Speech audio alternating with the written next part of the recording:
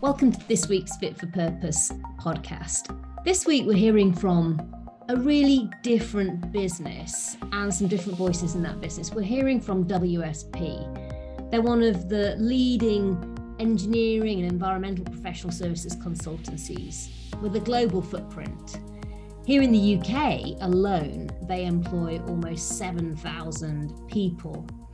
And importantly, it's also a company that's genuinely challenging itself on the role it can play on levelling up, both inside its own business and becoming more diverse. We'll hear a little bit more about that, but also outside and really thinking through the impact that the many projects it drives as a consultancy, how they also either do or don't get the maximum impact on levelling up. So it's a really interesting discussion ahead, and we're going to hear from two people who are part of that company. The first is Sarah Taylor.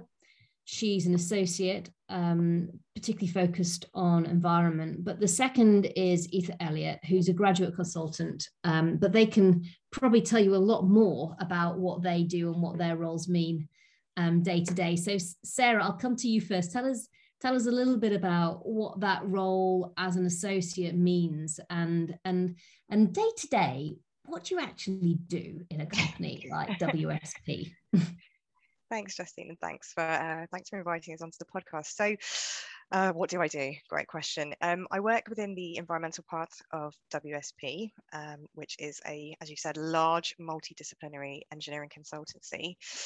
In the environmental part of the business, we cover a massive spectrum of services, from archaeology and heritage, ecology and biodiversity, right through to sustainability and corporate advisory services.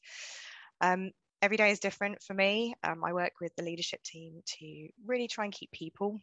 I think that's my focus always. It's what I'm passionate about, and keep people at the heart of what we're doing.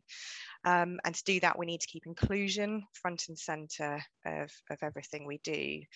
It is challenging, of course, to drive this kind of change in a large organisation. And I think, reflecting on society and globally, the agenda around equity and inclusion is gaining momentum. So it's a really exciting time to be at WSP and help drive this change. So yeah, very varied.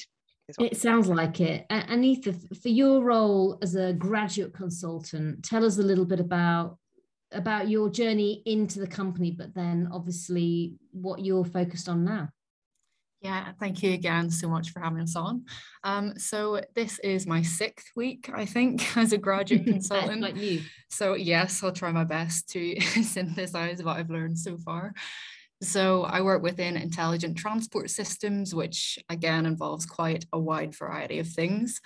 But in short, my main role is kind of looking at how we can make transport systems work better for everyone using intelligent technology, whether that's through improving journey times, public safety, or making things more accessible or more climate resilient.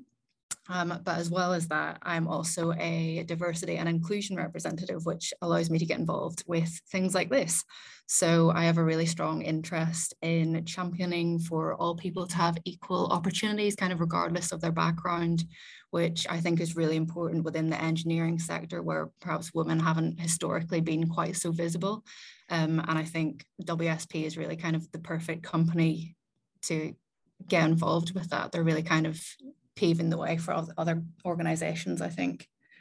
Which slightly gets us into, in a sense, the nub of what we want to talk about today, which is WSP and levelling up. And I mean, first of all, it's brilliant that you're involved with the levelling up goals. I mean, there are a number that really relate to what you do around infrastructure, around environment, around diversity.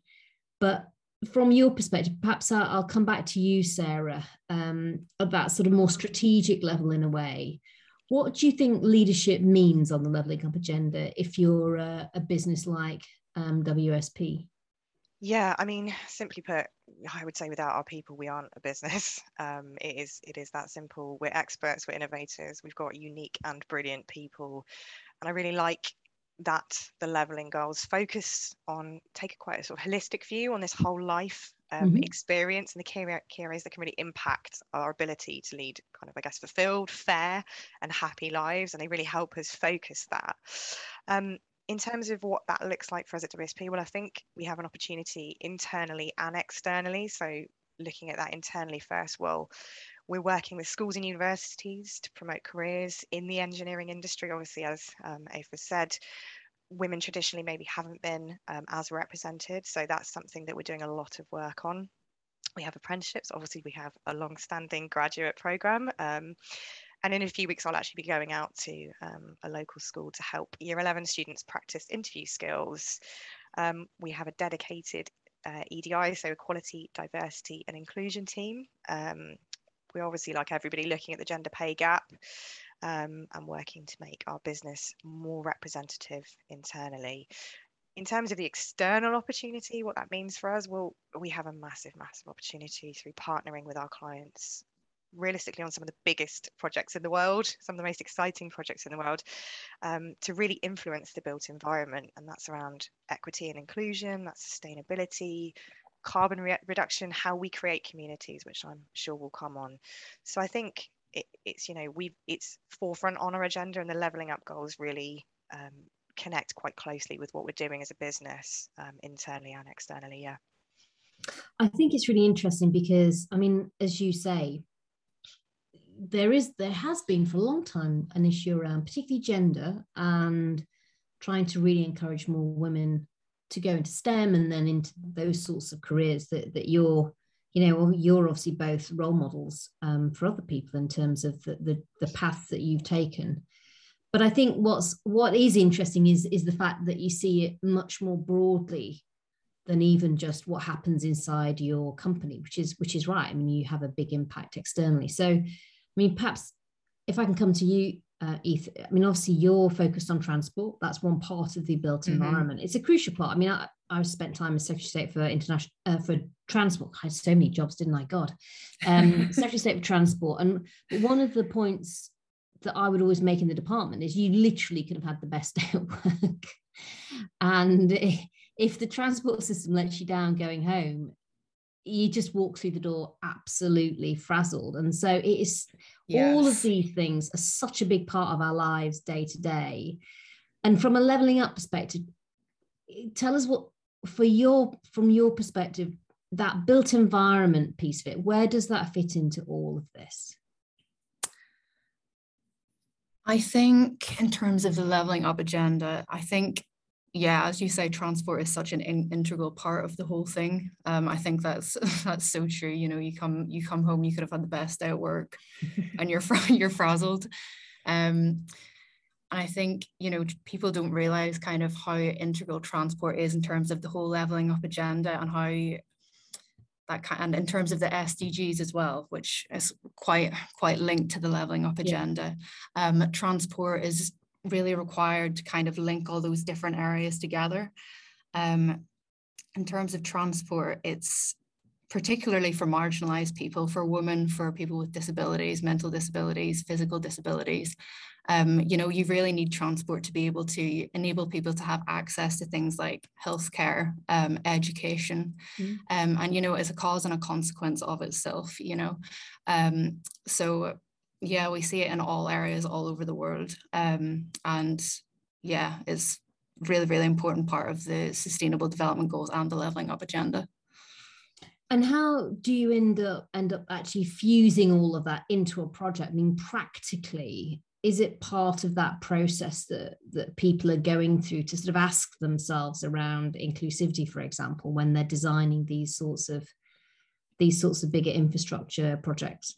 Yeah, that's a really, really important part of it. And it's actually, I think it's really important to raise people's awareness of it themselves. And this sounds really silly, but one of the things that I was involved in as an intern before I came to WSP was a report called the Gender Data Gap, which kind of refers to how the built environment is kind of geared more towards historically men and their travel patterns, and how that kind of helps them have an easier time than women.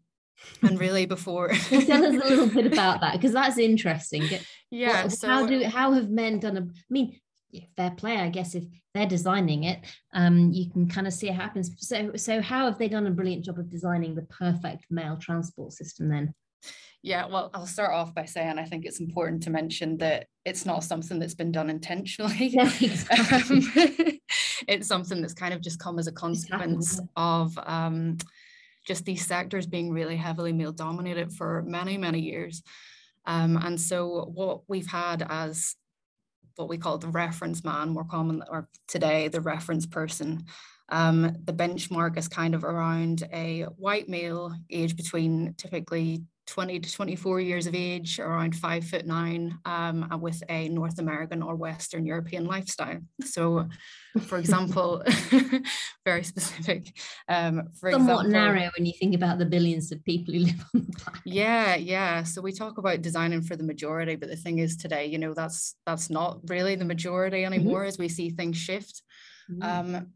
So definitely in terms of a transport perspective, that really caters to men being breadwinners, essentially.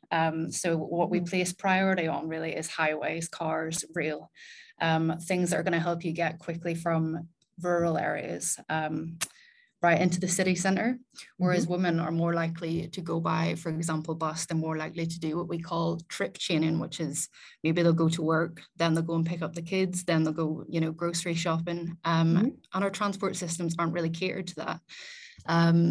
But, you know, what I was going to say previously was, before I'd even started looking into this, is I didn't really think about this. If someone had said to me, do you feel like the built environment is not tailored to you? I would have said no. I feel like it's perfectly catered to me. So I think it's important as well to kind of raise people's awareness, you know, women's awareness of this as well, because I don't know, for me personally, I wouldn't even have thought about it at all. I think it's really important, genuinely. And I mean, I guess there were sort of two things for me, certainly as a local MP, you know, who had a constituency in London where people do use public transport. You know, if they're commuting, they're generally reliant on that. But I mean, firstly, had a constituent write to me when the new District Line trains were being trialled, saying, I can't reach the thing that hangs down as a sort of, you know, tag for you to grab hold of because I'm not tall enough.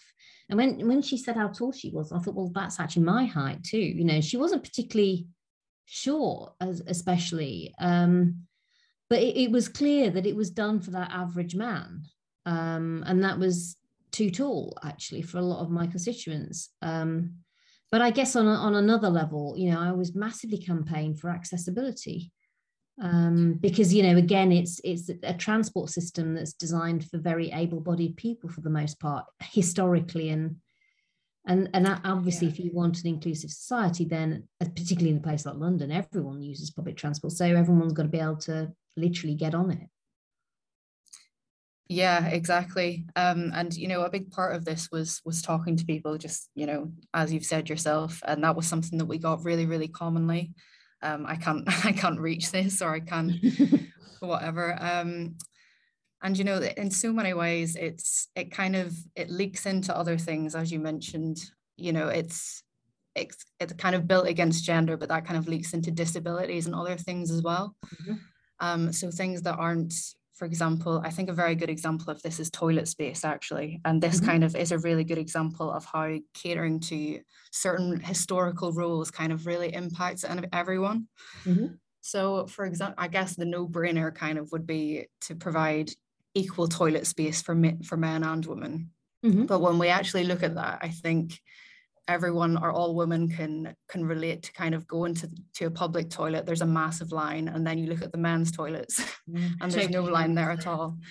And the issue in that is that there's no equity. You know, there's for example 4 or 5 cubicles in each, but the men can also fit a row of urinals in there. So the number of people that can use that per square foot is a lot greater in the men's toilets. So we found that with women, it didn't consider, first of all, that women take a lot longer in the toilets generally because they're more likely to have kids with them. They may have an elderly person with them, or a disabled person.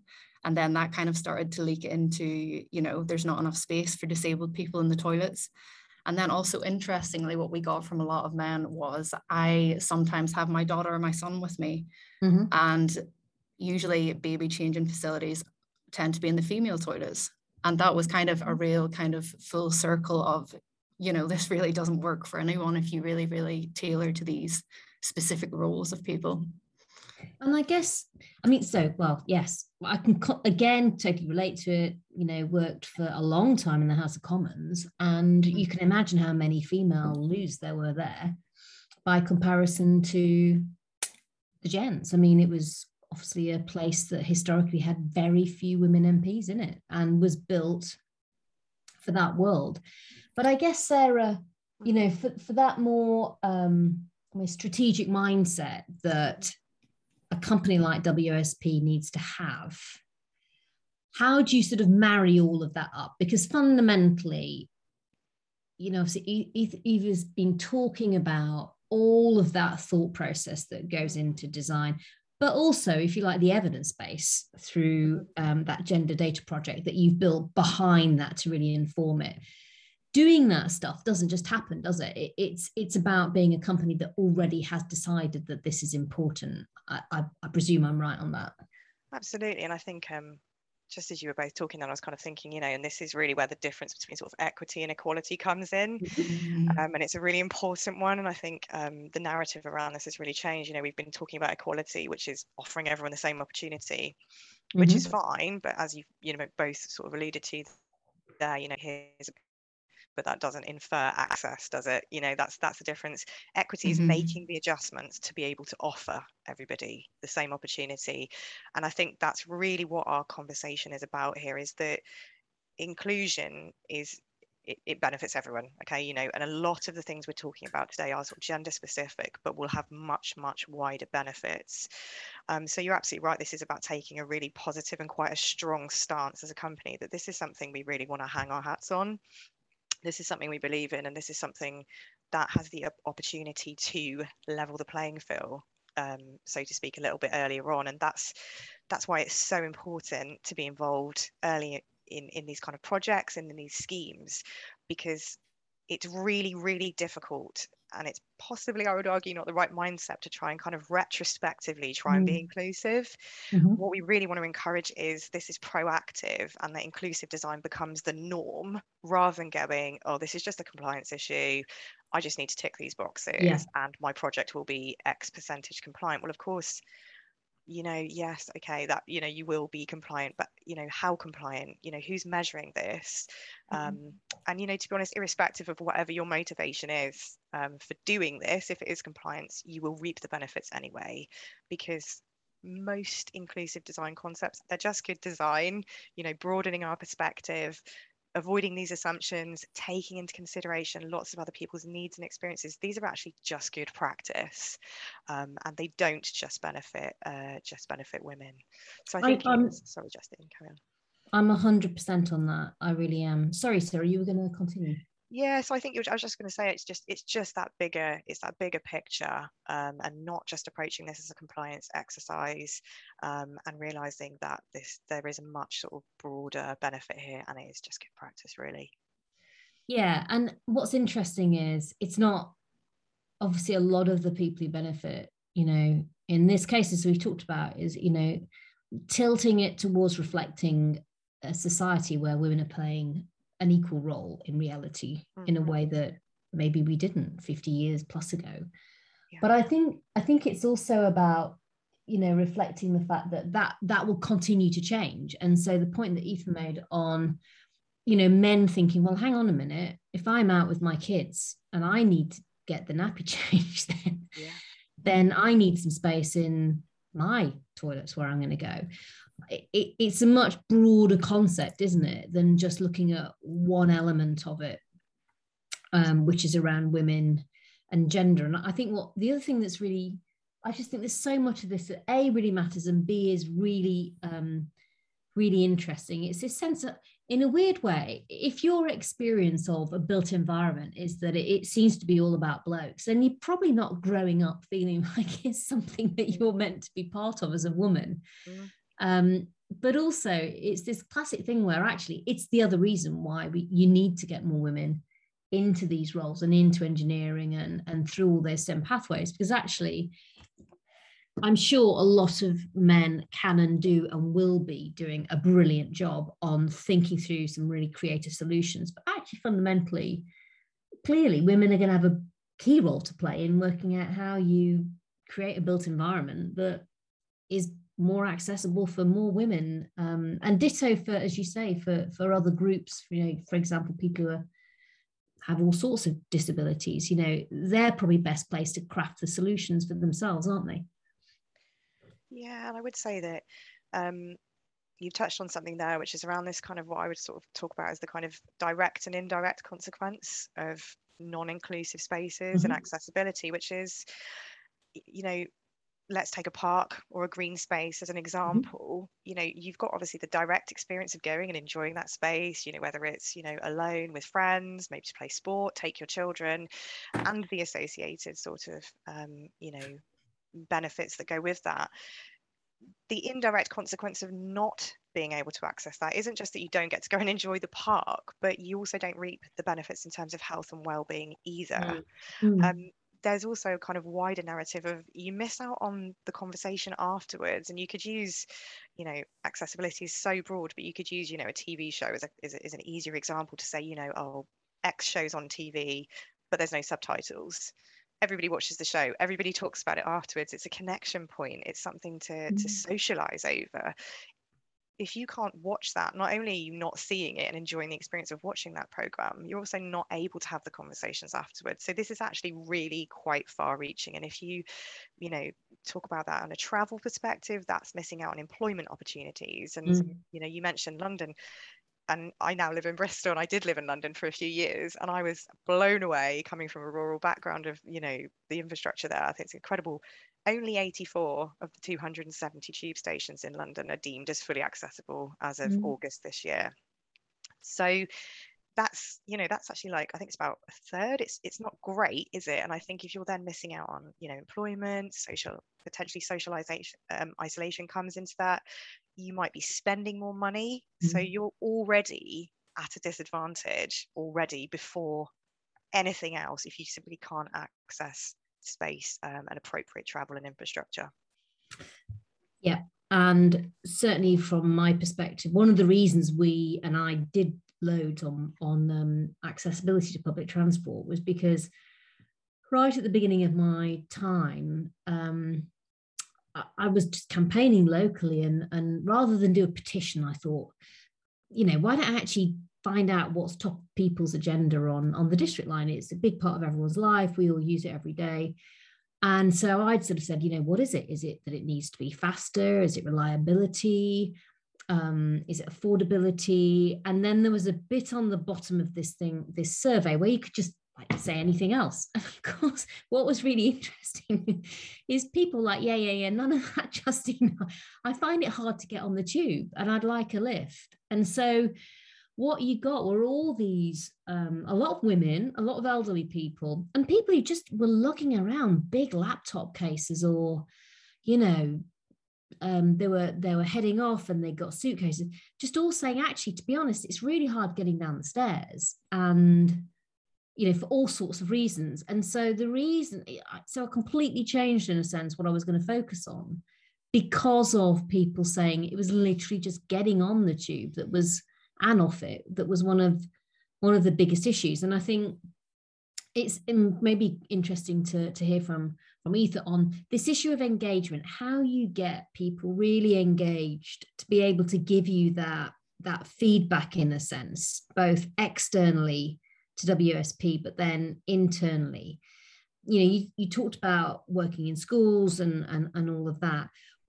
What's your experience of almost the right way to then bring this issue alive to people, so that actually you do get a range of people thinking, this is the kind of career maybe where I could have an impact on something that really matters to everybody day to day? Yeah, it's a really good point. You don't know what you don't know, I suppose, until you ask people. And I always remember speaking to an architect whenever I started at WSP, kind of talking about how sometimes you'd be designing for maybe somebody who's visually impaired, and people would almost be afraid to ask, what do you need? They wouldn't want to be offensive, but you can't assume, you have to engage. It's really, really important to fully understand. So I think, kind of going back to what I was saying before, I think it's, for some people at least, raising awareness of the issue. As I said myself, there's some things which are glaringly obvious to me now, which I wouldn't even have thought about before. Mm-hmm. You know, using platforms such as even LinkedIn to kind of raise awareness of things like this. You know, I conducted a report on this, on the gender data gap, which was, you know, LinkedIn was a really, really valuable tool for kind of getting the word out there and raising awareness on this. You know, even just word of mouth in the office, you know, really important within an organization such as this, where things tend to have been done a certain way for a long time, I think. And yeah, you know, when you raise awareness, kind of people come forward. And then, you know, for people who really experience these issues, they will happily come forward, of course. A lot of, whenever we surveyed people for our report, a lot of the responses we got were from people who had experienced issues. There were very, very few responses of people saying, you know, I have no issues in the built environment. It all cares very well to me.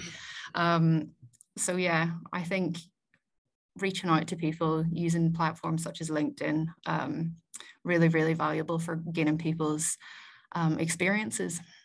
And Sarah, you've obviously been at WSP a lot longer than Aoife, but what's your experience of, you know, you talked about being in schools and mentoring. What's your experience of, if you like, people's reaction to this kind of a discussion and debate about the views and inclusivity? I think that Aoife made a really good point at the start, which is, you know, a lot of inclusion issues stem from the lack of understanding and maybe some complacency, being completely honest, rather than an intentional plan to discriminate a group. So I think it's actually really important. Yes, we need to be challenging discrimination. Yes, we need to challenge prejudice. But we need to move past the narrative of, like, if you're aware of this, you're a good person. If you're not aware of this, you're a bad person. This is about focusing on the common ground and making a conversation. Not everybody knows everything. That's completely normal. That's fine. That's as it well should be. But the good news is, if you have representation and you engage, you don't need to know everything, because you will have voices at the table. So I think overall people are positive. This is a subject that is obviously growing momentum everywhere. But I do think there's a lot of lessons we can learn from how we approach this conversation, making sure we're kind of not telling people off. This is about a journey. We're not all the way along that yet as a company, and no one is. We're never going to get everything we want to design onto projects. That's just the reality. You know, there are always budget constraints. There's always the practicalities of life, put it that way. But having conversations with our clients, having conversations with each other, keeping inclusion on the agenda, that is also part of the change. You know, so when we don't necessarily go, oh, we didn't quite get that project design how we want it, we haven't lost anything. We should be celebrating the conversations that we're having and keeping this at the forefront. So I think it's very positive, and definitely it's about a conversation. Yeah. But it sounds to me, effectively, your message is, well, there are lots of things that come out of this discussion, but it's fundamentally it's infrastructure for a reason, isn't it? And that reason is connecting people up with opportunities. It's about enabling them to get on with the lives they have, and recognizing that it's different people now and their lives run differently, and that's going to continue to change over time. But I think what's fascinating is how you sort of take this diversity and inclusion point within the company to say that these two things go hand in hand, and it's not like you're making a choice about doing the right thing or doing the smart thing. Actually, you know, you probably don't build the built environment very often in a particular place, so it's about getting it right for everyone who's there, not just most people. It goes back to Aoife's point on, you know, we used to build just for the majority, and I think it's fascinating, this concept of now recognizing that's not enough anymore, is it, Aoife? No, definitely not. And, you know, one of the things that we really look at within WSP, which I think really sets us apart as well, is we have something called Future Ready, which is an initiative to ensure that we design for climate resilience, but also for society. And, you know, when I was an intern, I got a really good kind of insight into this, about how we have an increasingly aging population, even increased loneliness, increased mental disabilities, which a lot of things which you wouldn't really know about or think about unless you had researched it or spoke to people. So it's changing very rapidly, and yeah, it's really, really important to consider it now rather than to have to kind of go back in the future and try to accommodate everyone. It's easier to do it as you're designing, as we're talking about it now. And obviously we're just coming out of, well, we're hopefully coming out of, but still challenges on COVID, but this sense of a new normal, presumably that also, Aoife, that also now needs to get fused into the thinking, doesn't it? This sense that lifestyles are changing. We're not quite sure how, but we have a sense of almost trajectories on home working, for example, sped up. And does that have a big impact on what you're looking at as well? Yes, I remember. Yeah, that did come into it, and it's unfortunately one of those things. I actually have been talking about that earlier today, but you know, it's difficult to understand how to predict how things are going to unfold. Presumably, hybrid working will become the norm, but of course, then that affects everything. That affects transport. That affects you know, emissions. You know, and is it going to be the norm to have office buildings? That's a big part of the infrastructure. Is that going to be, you know, it's really difficult to kind of predict how. So it's a big consideration, but I actually think it's one of those, it's almost, you kind of have to see how it unfolds. Yeah. It's still such uncertain times. So yeah, it's definitely something to be considered. And final couple of questions to both of you. I mean, obviously, you know, you've both spoken brilliantly actually about just the ability of a business like WSP to really genuinely frame lives to be successful in all sorts of really practical ways. And actually, you know, people often talk about, you know, pavement politics in this sense of fundamentally it's about what happens to us when we step out of our doors, and you know, WSP is a big part of shaping that agenda, but you're both clearly, you know, driven on it as well. Sarah, from your perspective, if you've got a sense of purpose yourself, where does that come from? Tell us a little bit about, you know, the journey that you had into WSP and this role you had now. Wow. So I think I'm possibly a little bit unusual in the fact that I don't come from an academic background. I felt like a bit of an imposter, if I'm honest, having no degree. I've worked in pretty prestigious, very degree-led businesses, and I don't think WSP is wildly different. And I actually joined in a secretarial role. I've been with the business for about 10 years, and I don't know that I was a very good secretary because I ended up doing something completely different. And I think, but that is opportunity in itself. And I was given opportunity, and I had a lot of really amazing role models, you know, men and women, who helped me steer the direction, you know, where I was going to go, and gave me the opportunity. So I think I'm very passionate about that personally, because I've had that experience myself. And I think it makes you realize, you know, the value of those unique experiences, life and vocational experience. They're really, really important. In terms of my purpose, honestly, it's going to sound really cheesy, but I just think the world needs to be fairer, and it isn't at the moment. And these are, and you've kind of hit the nail on the head, Justine, which is these are deliberate, purposeful decisions we can make. And I think that's my motivation. There is space for everyone to succeed in this world. I genuinely believe that there are decisions we can make as people with privilege, as people who can influence the built environment to improve things for other people, and that's what we should be doing. Brilliant. I'm with you on that purpose. I think you've nailed it, actually, Sarah. How about you? Your journey, obviously early on in your own career, but did you start off wanting to go into some kind of business like WSP and infrastructure, or what were you aiming to do when you were sort of going through school? Is this what you had in mind? Yeah, so I did my undergraduate degree was in geography and geology, and I developed kind of an interest in sustainability, which is kind of the cliche. I had the cliche view in sustainability, which is sustainability means green. You know, not much of an understanding of sustainable development at that time. So I kind of, yeah, I was looking at places like WSP in terms of climate resilient infrastructure, I suppose, is what I was aiming for. And then whenever I came into my master's, it was based on the Sustainable Development Goals. So again, kind of linking into the Levelling Up agenda. And that really kind of broadened my understanding of sustainability. As it's not just green, it's not just being climate resilient and offsetting emissions. Of course, that's a big part of it, but we have to make this infrastructure work for the communities and foster the communities and, you know, have a purpose.